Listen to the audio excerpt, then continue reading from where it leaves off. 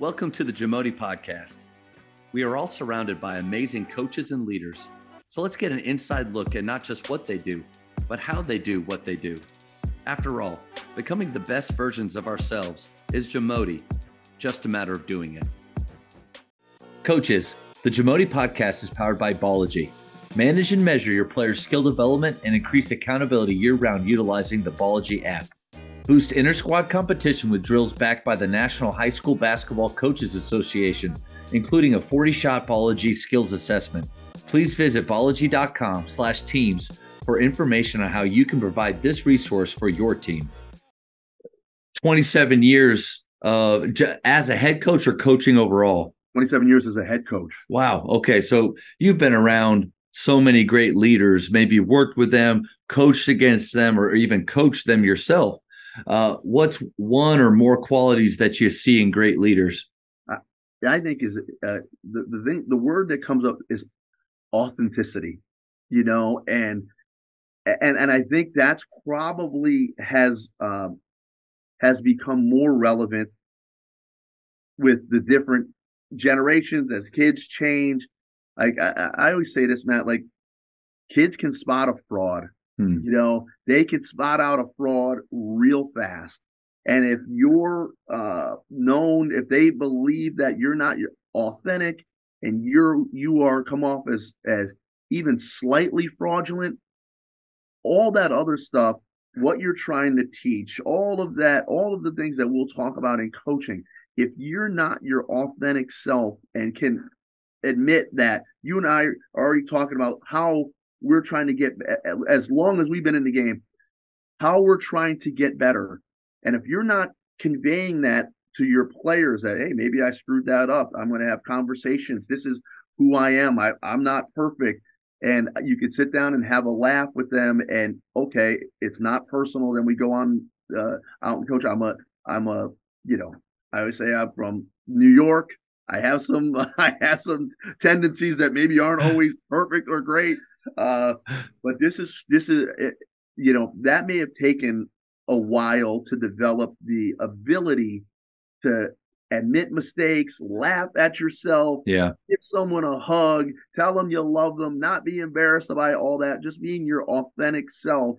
And I think great leaders, there's a lot of things about leadership where you can say, and you've heard this many times, you're like, hard to describe, but I know it when I see it. Yeah.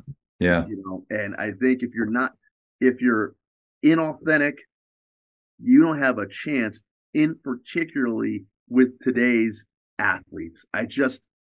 You don't, because there's so much that so much time we spent with them, so much more than their I got international players that don't see their parents maybe once a year, during the season.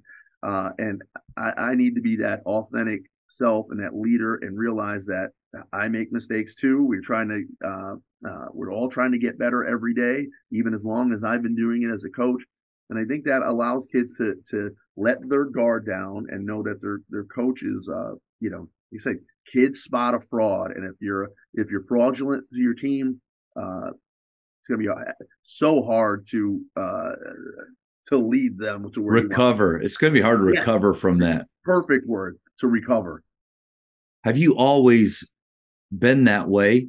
Or because I think easier at some point, maybe after some skin in the game, some experience, maybe getting your butt kicked a few times, or even, great if you can learn from success, but I think as a younger coach, I definitely struggled with knowing who I was as a coach and a leader, maybe trying to portray something I thought that I should be based on maybe my past or who I looked up to. Do you always felt like that's a big part of your coaching persona, authenticity, or is it was there a kind of like a click moment? Yeah, I appreciate that question. So I got my first job right after, played 2 years of grad school. And at 24, I was a head coach of what would probably be the equivalent of like a 4A in Texas. Okay. And, what I knew how my high school coach was. I knew how my college coach was. I didn't know who I was. I didn't know that offense, defense. I knew we're just going to play hard and tough, and that's what we did. And we're going to charge drills, or we're going to roll the ball out. We're going to crash into each other, and you're going to be tough. Who cares about injuries? Let's go. Let's about crack injuries, skulls. Right? It was like, we're good. And I don't want to show, that old, when you're first get into teaching, they'll say, don't let them see you smile until Thanksgiving, right? Like, okay, and I was probably like that, a little more autocratic and dictatorial about how we're going to do it. And, I just got done playing. What do you guys know? You don't know anything. I don't want to hear about what, as a player, I'm going to tell you. And I think maybe getting like some success as a head coach, and I had to show everybody that part of that is there's always a lot of answers in how we grew up, right? I was raised by my grandparents. My grandparents raised 10 kids of their own, raised me as their 11th, and my grandfather was people have heard stories me tell about my grandfather. It's just he was one of those guys. You come after a game and you had 29 points and you feel great about yourself, and he would say, you were 9 for 10 from the foul line. They're free. How do you miss something that's free? That's tough. That was him. Tough. And that's so that's how you kind of grew up, and that's how you felt like we were going to. And then I think you get a more soft. You didn't want to be. I didn't want to be thought of as soft. And I'm going to talk to the players and check in with them and I think after time you just get more confidence, more maybe some success behind your coaching, and just you take a little bit of a breath and pause for a little bit, and I think as having children, I have a daughter that's 20, so the first 7 years as a head coach, I was 24 to 30 in that area, no kids, and then when Emily came, you have a different perspective of being a parent, and almost more of how the parents are seeing it, and just a little bit more, I think, a little gentler, softer side. And I think and now over the years of being here at St. Edward's, I think we try to develop, it's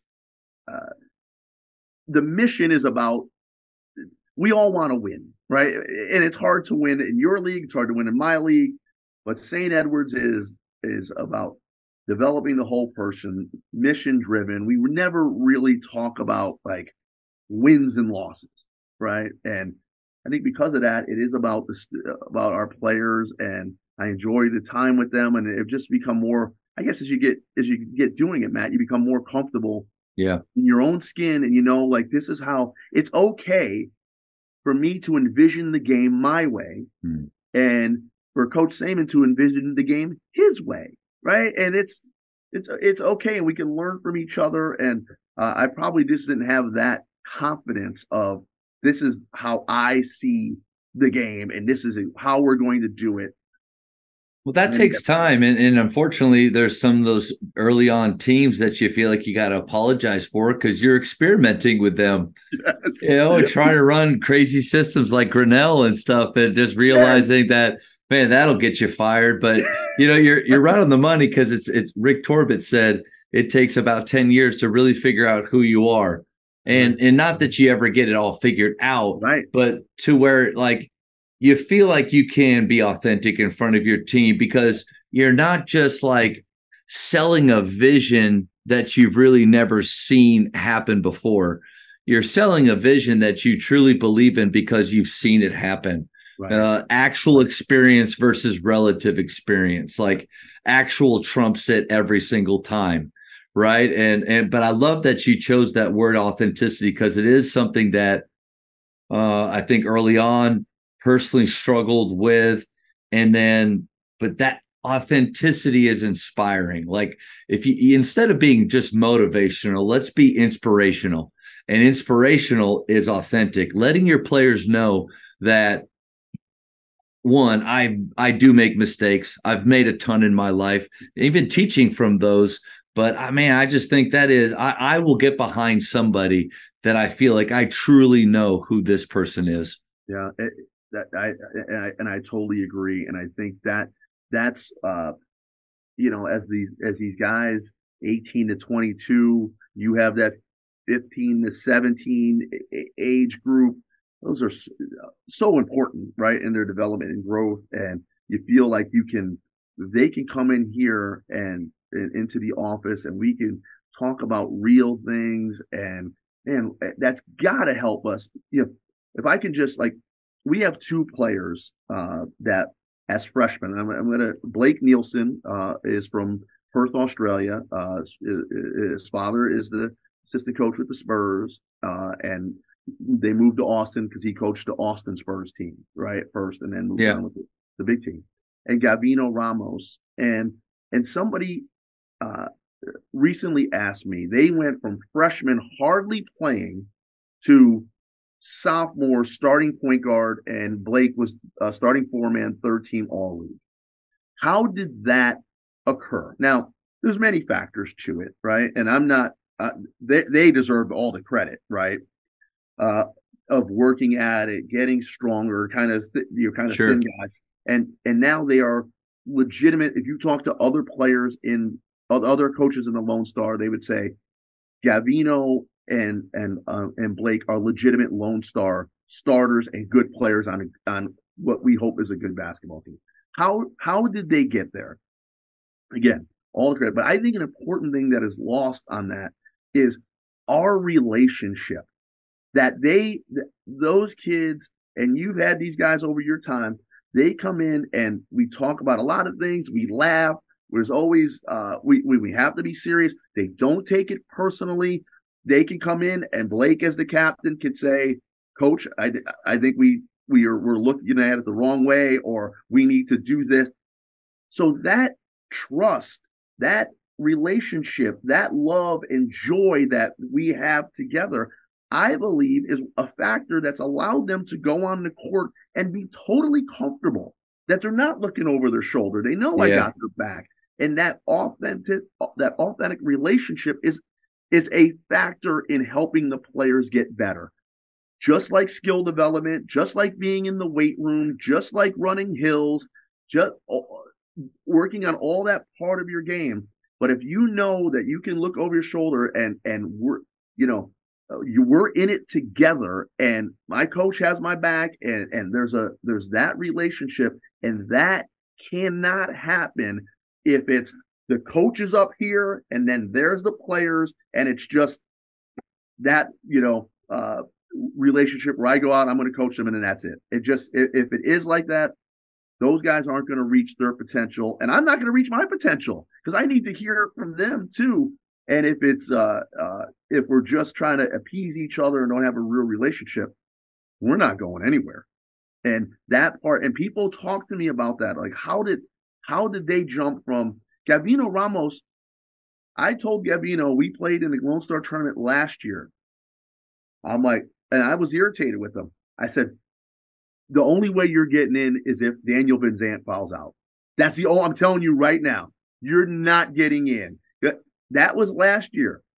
Daniel Van Zandt didn't foul out. We played, but Gavino stuck to it, and we built our relationship. He's the point guard, Blake's the captain, and I have other guys, but those two guys in particular, sophomores, took their game to another level, and I think the authentic relationship is a big part of it. Thank you for checking out today's episode. Please take a moment to subscribe to this podcast, share it with your fellow coaches, and find us on social media for what's coming up next on the JAMODI podcast. It's just a matter of doing it.